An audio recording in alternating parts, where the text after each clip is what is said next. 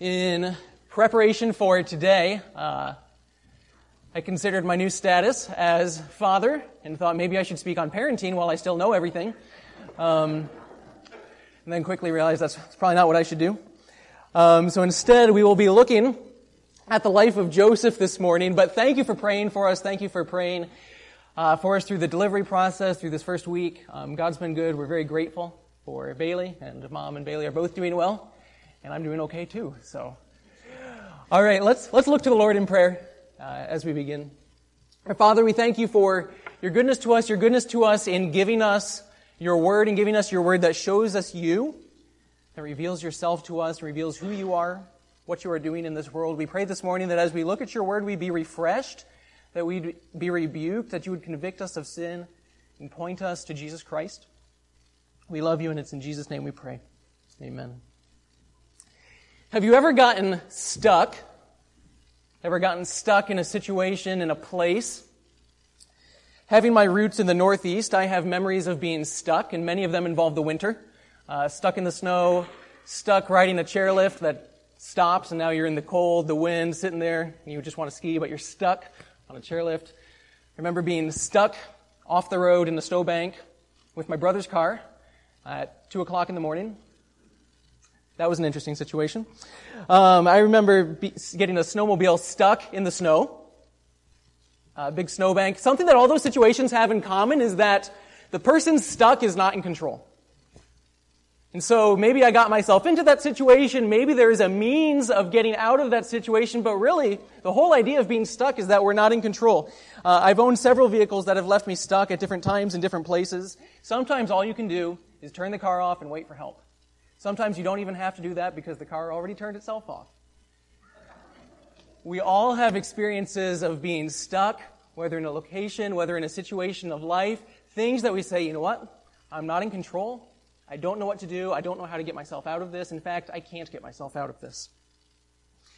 Maybe you're here today and there's big or small circumstances forcing you to wait. You're eager for change in a situation, but you're either unable or you don't know how to change it. There can be big things, there can be small things, big things like careers that we're stuck and waiting. Maybe sometimes it's just the frustration of sitting in traffic. Or maybe it's repeating a class, or it's a relationship, or something that just doesn't go right. And all those things, at the end of the day, we say, I wish it were different. I wish this situation were different. Sometimes we think life can get no worse, and then it does. Sometimes we think nothing good can come of this, and we don't see much good coming from this.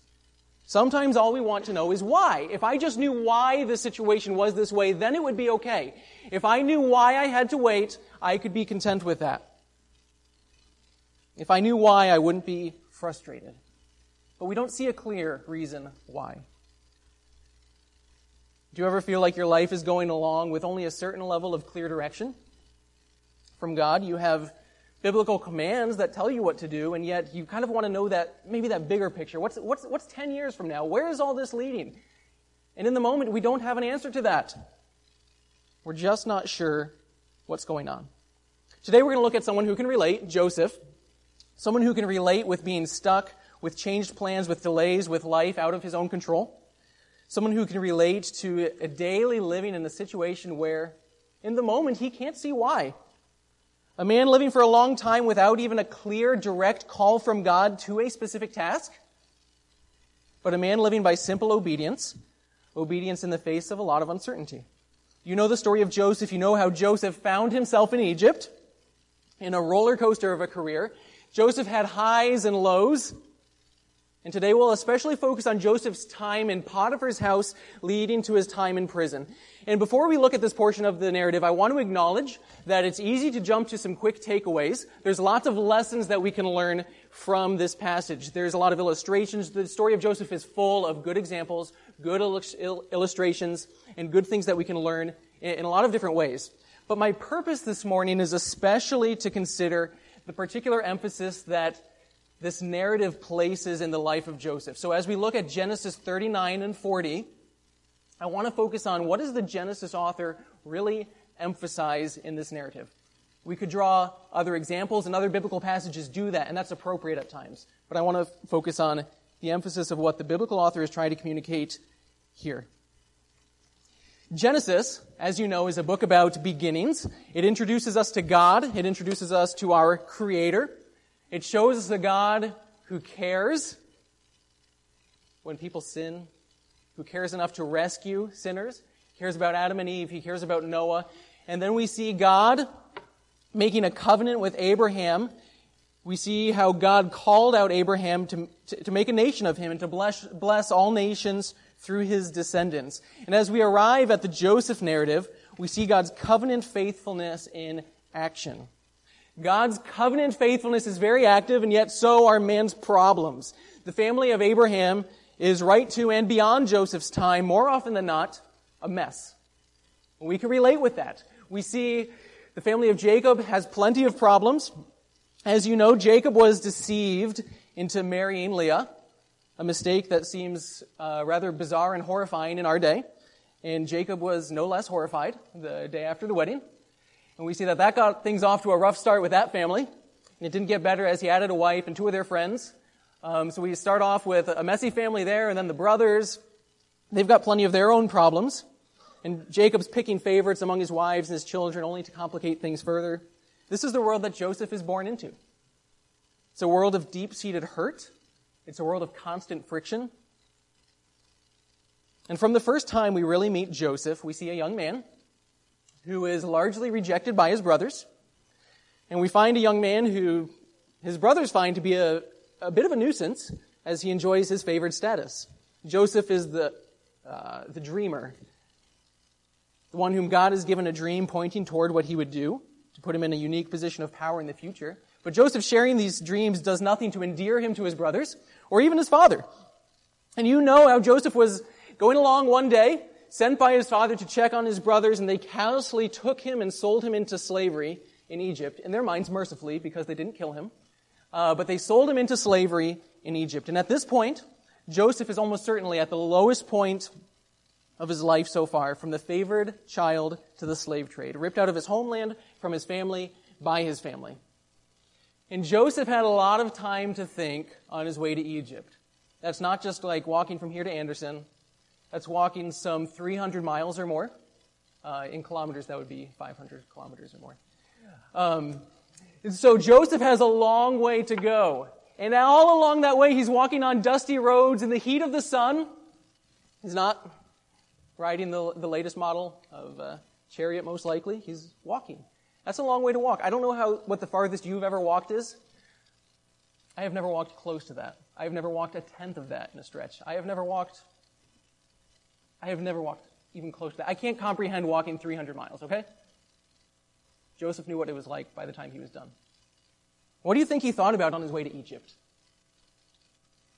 How did I get here? Why me? Why did I deserve this? Gone was Joseph's privilege. Gone was the protection from dad. Gone was his status as favored child. All he had left of any of that was memories. What he had was memories of what he had lost. He could have memories of his dysfunctional family background. He had many bad examples to look up to. Is Joseph just going to be another sad story in a dysfunctional family? A family of polygamy, adultery, an unloving husband-wife relationship, loss of a parent, a family with murder, incest, rivalry, fighting, arguing, scheming, favoritism. Is Joseph just going to be another one in that list? Now all he has is the unknowns. What's going to happen? If anyone understood the meaning of that's not fair, or my life is out of control, or why me, it was Joseph. Joseph was living very deeply feelings that are common to all of us at times. Feelings of disappointment, feelings of loneliness, feelings of confusion, feelings of frustration, feelings of being trapped with no way out. And those are real feelings in many ways. The Bible does not say that, hey, these feelings don't really exist. The Bible doesn't say, no, you're not really confused. Don't worry about that. The Bible acknowledges that we have these feelings. And so that brings us to Genesis 39, and let's look at verses 1 through 6. Now Joseph had been brought down to Egypt, and Potiphar, an officer of Pharaoh, the captain of the guard, an Egyptian, had bought him from the Ishmaelites who had brought him down there. The Lord was with Joseph, and he became a successful man, and he was in the house of his Egyptian master. His master saw that the Lord was with him, and that the Lord caused all that he did to succeed in his hands. And so Joseph found favor in his sight, and attended him, and he made him overseer of his house, and put him in charge of all that he had. From the time that he made him overseer in his house, and over all that he had, the Lord blessed the Egyptian's house for Joseph's sake. The blessing of the Lord was on all that he had in house and field. So he left all that he had in Joseph's charge, and because of him, he had no concern about anything but the food he ate. And here we see in Joseph's suffering the Lord's presence. The Lord was with Joseph. We read that right from the beginning there, verse 2. The Lord was with Joseph. We read again, the Lord was with him. The Lord caused all that he did to succeed. Because of Joseph, the blessing of the Lord was on all that Potiphar had. And in these verses, we actually see the very first use of Yahweh in the Joseph narrative. In this chapter, it pretty much has the only uses of Yahweh in the Joseph narrative, and I don't think that's a mistake. The author here is especially directing us to God's covenant relationship with his people, God's covenant relationship that includes Joseph, God's faithfulness to Joseph. All the way through the introductory portions of Joseph being sold, captured by his brothers. Later on, when Joseph is interpreting Pharaoh's dreams, we don't see the covenant name Yahweh appear as we do right here. This is no mistake. The author is emphasizing God's covenant relationship with Joseph. A little later in the chapter, we actually see the phrase steadfast love. For you Hebrew scholars, you might recognize the word chesed. God's faithfulness, his covenant faithfulness. That God is fiercely loyal. God absolutely does not turn against his covenant. God is faithful to Joseph. This is what we see from the very moment Joseph arrives in Egypt, is that the Lord is with him. God is faithful to his covenant, therefore faithful to his people. In this place of suffering, God has not abandoned his people, right? That's a true and fairly generic statement. We could also say that God has not abandoned his person. And I don't mean that in an exclusive sense, that Joseph is God's only person. But I mean that in an individual sense. That just as God cares about his people as a whole, he cares about his people individually. In our place of suffering, God does not abandon his people. God does not abandon his persons. And so even as we find ourselves in situations of confusion, disappointment, frustration, stuckness, God does not abandon his person. God's presence is shown here in the success that God grants in particular. Joseph became a successful man. His master saw that the Lord was with him, and that the Lord caused all that he did to succeed in his hands. Joseph found favor with the Egyptian. The Lord blessed the Egyptian's house for Joseph's sake. God makes Joseph very successful. These verses practically gush about how successful Joseph is, but it's not because of Joseph. The emphasis is not on how great Joseph is. The emphasis is on the Lord blessed Joseph. God makes Joseph very successful. And at this point, if I were Joseph, I might think, wow, God brought me here, yes, through a lot of trials, but he has brought me here apparently to make me very successful in Potiphar's house, to actually have a good, fresh start at a new life, and it's going to be okay. I might think, I've had my trials, but it's all turned around, it's pretty good, it's coming out okay, everything's okay because my life is good now.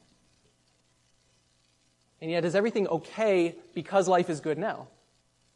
Is that where we find our confidence? Is that in my circumstances are good now, therefore everything in the past is okay?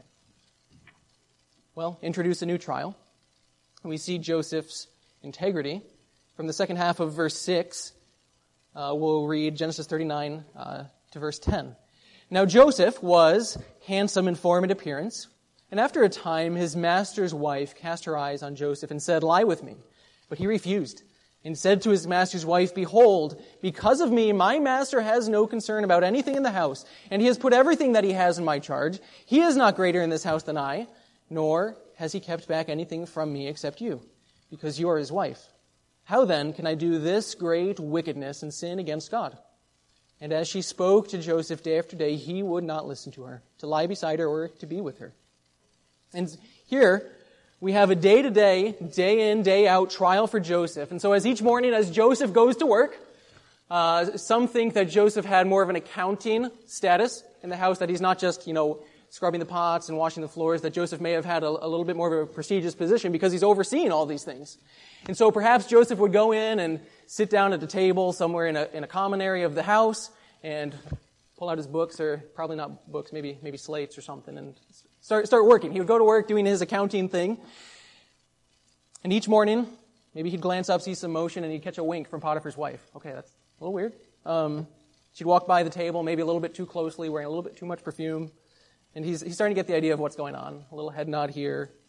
Maybe she comments about the privacy they could enjoy. And if you think about Joseph, here's the rejected brother, lonely in Egypt with a chance for an intimate companionship. He could be accepted. He's a handsome, attractive guy. He deserves this, right? And does God even really care about him? He could have all these questions. And yet the very things that we are tempted to use as excuses for sin, Joseph uses as reasons not to sin. Bible scholar Derek Kidner notes in his commentary that Joseph's reasons for refusal in verses 8 and 9 were those that another man might have given for yielding, given the neutral force of the circumstances. Everything else is being equal. His freedom from supervision, his rapid promotion, which have corrupted other stewards, and his realization that one realm only was barred from him. Potiphar had only held one thing back from him. Having things held back is something that others, from Eve onwards, have considered as frustration. These were all arguments to Joseph, for loyalty. Joseph is not looking at these circumstances and saying, well, that gives me an excuse. I don't have supervision. I've been promoted so rapidly. He's holding this thing back. He doesn't use any of that as excuses. He uses all of that as an argument for loyalty. By giving the proposition its right name of wickedness, Joseph made truth his ally, and by relating all to God, he rooted his loyalty to his master deep enough to hold. Joseph acknowledges what's truly at stake, that this is wickedness. It's not just a privilege that he could enjoy. It's not just getting around his master's back. It's wickedness. It's related to God. It's not just about an interpersonal relationship with the woman or with his master. It's about his relationship with God. He relates all to God and roots his loyalty to his master deep enough to hold. And Joseph repeatedly passes this test. Each morning he goes into work. Consistently. He sits down perhaps. He notices Mrs. Potiphar entering the room. Again, he doesn't even look up anymore. Pays no attention. He counters and rejects her words. Joseph won't even begin to entertain her sinful ideas. When she lingers around, he leaves. Finally, she gets more forceful, grabbing him by the tunic, and he flees. And so for Joseph, for his obedience, surely God will bless him. And yet now we see a false accusation in Joseph's life again spirals out of control. Mrs. Potiphar accuses Joseph to the servants and then to her husband, and it's an accusation full of lies. It's this minority laborer that you've brought here. This Hebrew slave, this immigrant transient, you brought him here to mock me. And as soon as Joseph's master, look at verse 19, as soon as his master heard the words that his wife spoke to him, this is the way your servant treated me, his anger was kindled. And Joseph's master took him and put him into the prison, the place where the king's prisoners were confined, and he was there in prison. It's very possible that Potiphar had just a little bit of doubt about Mrs. Potiphar's story. The death penalty would seem very likely if Joseph truly attempted to force himself on Mrs. Potiphar. And so the fact that Potiphar says, no, I'm going to throw you into prison, just leaves that little bit of doubt. Did Potiphar really fully believe the story? And yet, for Joseph, he's in prison. Again, he's stuck. He's not in control.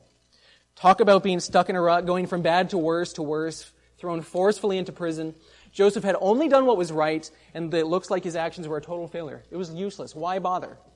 If living for God leads to that, why? But as soon as Joseph lands in prison, look at verse 21. But the Lord was with Joseph and showed him steadfast love, chesed, and gave him favor in the sight of the keeper of the prison. And the keeper of the prison put Joseph in charge of all the prisoners who were in the prison. Whatever was done there, he was the one who did it. The keeper of the prison paid no attention to anything that was in Joseph's charge because the Lord was with him. And whatever he did, the Lord made it succeed. And so the first thing we see after Joseph lands in prison, again, is the Lord, Yahweh. God's covenant faithfulness to his people and his person. God's steadfast love. Again, God's presence is seen in the success and favor that Joseph receives. The Lord gave him favor in the sight of the keeper of the prison. Whatever was done there, he was the one who did it. The keeper of the prison paid no attention to anything that was in Joseph's charge because the Lord was with him. Whatever he did, the Lord made it succeed. And again, we see the hand of the Lord in Joseph's success. It's not about how great Joseph is that Joseph achieves all of this of his own, but it's through the Lord's favor. God gave him favor in the sight of the keeper of the prison, and over time he gained a certain level of trust through his faithfulness. And this favor came in the form of responsibility. And it appears that Joseph had a certain level of flexibility. He was responsible for a lot. He's certainly not in solitary confinement or even chained to the wall 24/7. It makes you wonder if Joseph at times grabbed a key to let himself into his jail cell at night and then locked himself up and hung the key outside the cell wall on a nail. But make no mistake, this is prison. Joseph is held against his will. That's very clear in the next chapter. He does not have illustrious career opportunities. He is stuck. And yet we see God's hand over the big circumstances and the little. God is caring for Joseph's interpersonal relationships. And over time, God brings two prisoners that are under Joseph's care. And Joseph is consistently helpful and faithful. And as you know, these prisoners tell Joseph that they had some dreams. And Joseph says, well, dream interpretations belong to God. Why not tell them to me? Joseph, through all this, though, has not forgotten the injustice. Towards the end of chapter 40, he says, mention me to Pharaoh and get me out of this house. For I was indeed stolen out of the land of the Hebrews. And here also I have done nothing that they should put me into the pit. And yet Joseph was forgotten. So at this point, we've got a pretty bleak picture of Joseph's circumstances. And yet in all of this, we see the same consistent life in Joseph. Joseph was faithful in the little things in Potiphar's house, and God brought him to a place of great success. Joseph was faithful in the little things in prison, and God brought him to a place of trust. Joseph did the little things that allowed the prison to operate smoothly. He was making the world a better place in the place of his calling. He certainly didn't choose that place in prison, but it was what God had for him. Could Joseph possibly know why at that point? Joseph did not know why he was there. Did he know how long he would be there? No, he only hoped to get out. There was no end in sight, though. And so Joseph found opportunity to make a difference in an inconvenient place. I don't know the details of his responsibilities. Maybe he was overseeing a crew stamping out license plates for Egyptian chariots. More likely, he was helping pass out rations. He was helping scrub, clean, dumping sewage. I don't know everything that Joseph did, but it probably wasn't that glamorous. And yet, he had a certain level of trust and responsibility. And still, through all of that, Joseph did right regardless of the outcome. There's a time and place for, I don't know how this will turn out well, but I know what God has commanded me to do. And even as we reach this point in the narrative, it seems at the end of chapter 39 through chapter 40, and on from there, we have the same Joseph that we do in chapter 39 in verse 1 and 2. I'm not saying that Joseph doesn't grow spiritually, because I believe he does. But I do think the main emphasis in these chapters is not on Joseph's change, but on his consistency. We get a good look at his character, but not a close look at his character development. The narrative isn't showing us a dramatically changing Joseph. It's showing us a Joseph who is faithful to God as a slave, as a manager, as in temptation, in prison, and we'll continue to see that. And so I think that the force of this narrative is not about God preparing Joseph, although I think there are clear indications that God does prepare Joseph. Our Joseph spoke last week at some length on God's work in Joseph's life of training him, showing us what Psalm 105 teaches very clearly. And Joseph is an excellent example of God testing and training. That's what the psalmist points out. But the writer here in the Joseph saga, he is making a different emphasis, I believe. I don't believe that the force of this narrative is just about God testing and training Joseph. And so I'm pausing here for a moment. because I want to emphasize that while God uses trials to grow us, that is true. It's always true. Trials grow us. James chapter 1. While God uses trials to grow us, that's not the only reason that we endure trials. We ought to ask in trials, what can I learn? What will God do in me? How will God change me? What do I need to do differently? We ought to ask those questions. But those are not the only questions and not the only perspective. Sometimes we must pause and acknowledge, I don't know what's going on. I don't know what God's doing, but I do know I can trust Him. I don't know why God brought me here, but I do know I can trust His covenant faithfulness. I don't know what God will teach me in the coming days, but I do know how I must respond. Joseph's life has repeatedly spiraled out of control, and we all feel that at times. Have you felt it in a job, a relationship, maybe even in a small way in a conversation? Even as I was preparing this message, I was thinking of a conversation that I really don't want to have, but I might have to have. How will I respond? If I have to have that conversation, I end up not in control. And yet, I do know what God says about my conversation and how it should be. I do know what God says about the believer's communication. And so we find ourselves in circumstances that are out of our control. We don't know why. And yet we do have commands from God for how we should respond. And so Joseph was as stuck as anyone could be stuck. He's in prison. Life has gone from pretty good to really bad to not so bad to even worse. In fact, Joseph spends some 13 years of the prime of his youth as a slave and a prisoner. From around the time of 17 to around the time of 30, it's obvious Joseph is not in control. He's bouncing between slavery, manager in Potiphar's house, prisoner, all of his 20s, the last part of his teenage years. Joseph's not in control. But we would be wrong to imagine that Joseph's situation is out of control, because it is in God's control. And that is the big unifying action of the whole story of Joseph. God is sovereign through difficult circumstances, in particular to preserve people. Joseph states this outright in chapter 50, verse 20. He says to his brothers, "Don't be afraid, for am I in the place of God? As for you, you meant evil against me, but God meant it for good, to bring it about that many people should be kept alive as they are today." Joseph, looking back, could see all of that. While Joseph was in prison, God is already rescuing the family of Jacob and many families throughout the land when they cannot possibly see or foresee their need of rescue. God's good and sovereign hand is over all of these circumstances. God is overseeing all these events to accomplish His purposes. Indeed, Joseph is not in control. Joseph's life shows us a man who God calls on to wait for his own purposes, and there's an important point here. Joseph's story is not all about Joseph.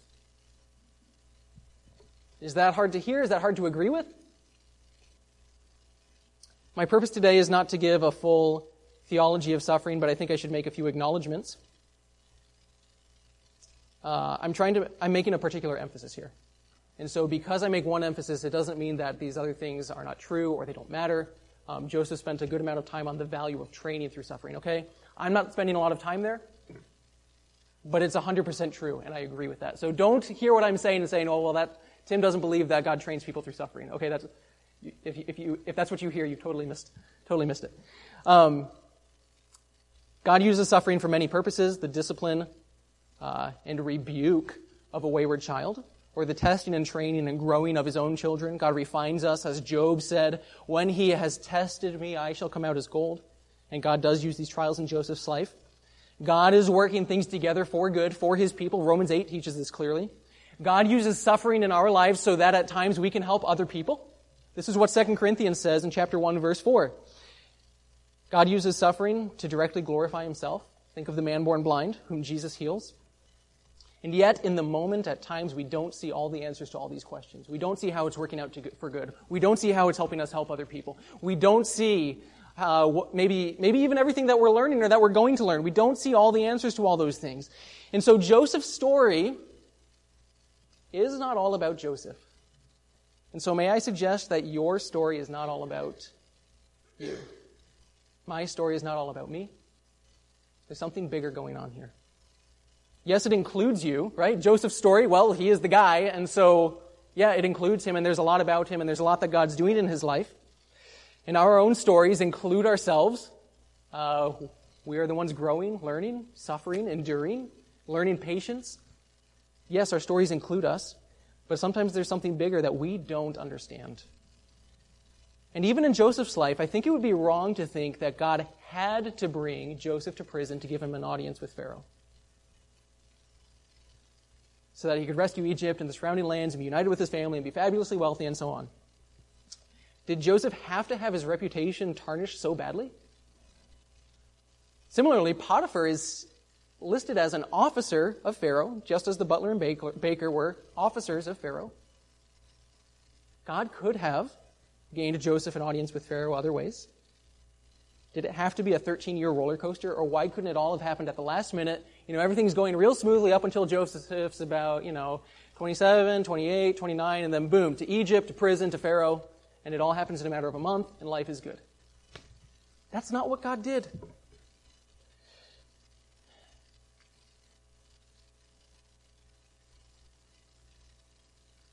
And so it's good to consider what God is and might be doing through our circumstances, and yet we also have to acknowledge that at times we simply don't know why.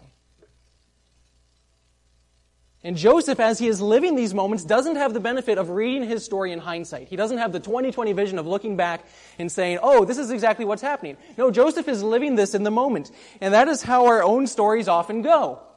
We're living through trials, and maybe a month later, 10 years later, we see, you know what? God brought me through that back then, and it actually kind of makes sense. But does that help us in the moment? Because it doesn't make sense in the moment. I think as we read the story of Joseph, sometimes knowing the ending softens the story. We're like, yeah, he's in prison, but it's going to get better. Well, what about our own lives? Do you want someone to come to you and say, yeah, but it's going to get better, just don't worry about it? Well, no, that's not really the point. Don't worry about it is not the point. The point is, God was with Joseph. God was covenantally faithful to his person while Joseph was in prison, while Joseph was in Potiphar's house, and Joseph responded in faithfulness to the Lord.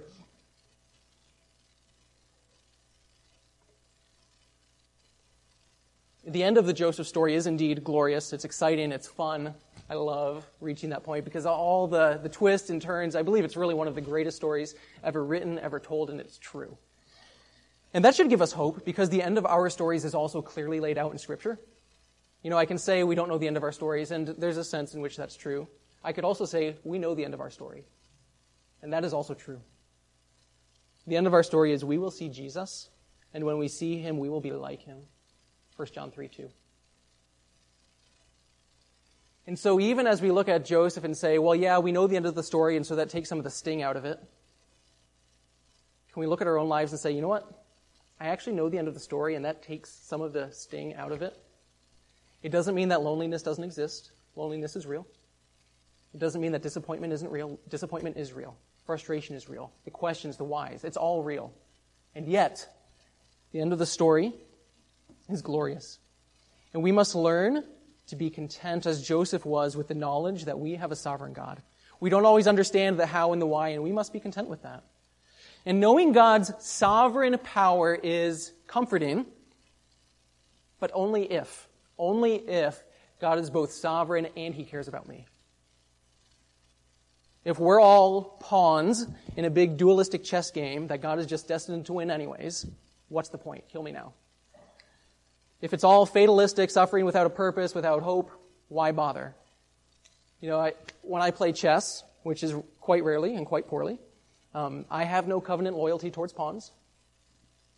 They are pieces to get rid of because then the game ends.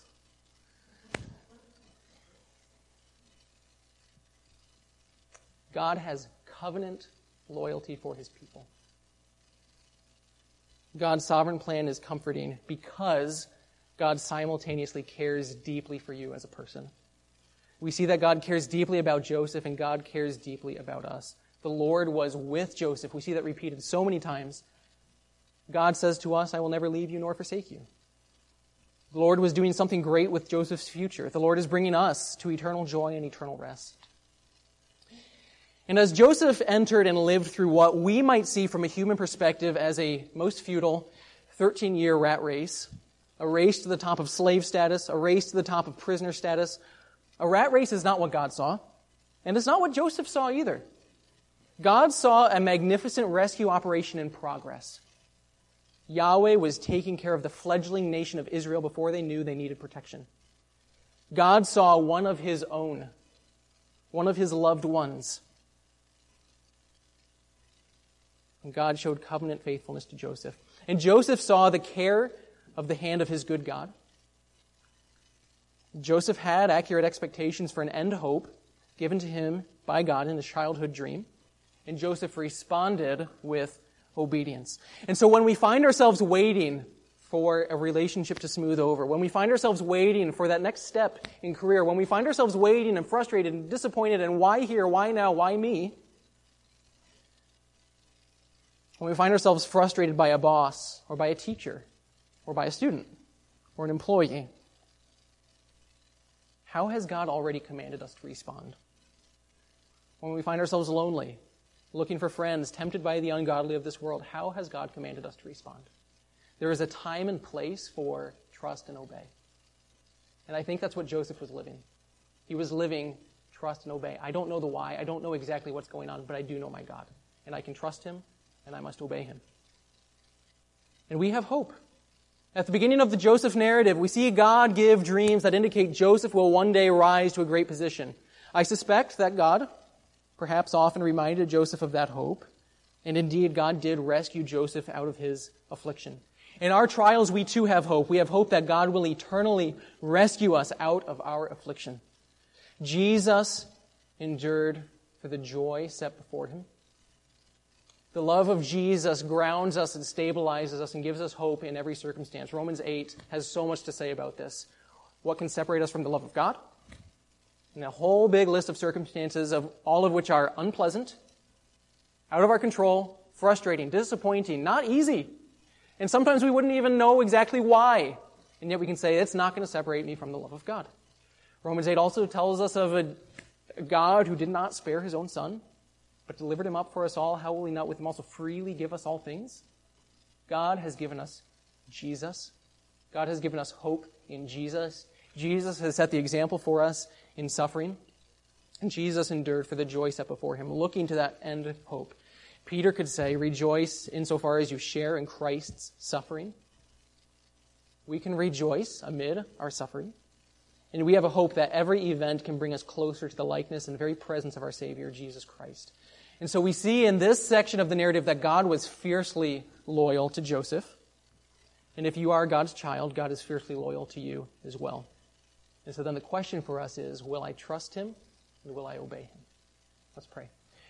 Father, thank you for your word that gives us hope, that you are at work in our trials, at work in ways that we cannot see, that we don't understand, and that perhaps at times we won't understand for many, many years. Or maybe we won't even understand in this life. Help that not to discourage us. We pray that you would give us hearts that are willing to trust you and at times maybe even just step back from all the introspection and step back and say, you know what, God? I know that you're for me. I know that you're not against me. I know that you are faithful to me. And so what do you want me to do? And help us to obey and be faithful and not make excuses out of our trials, but to be faithful through them. And it's in Jesus' name we pray. Amen.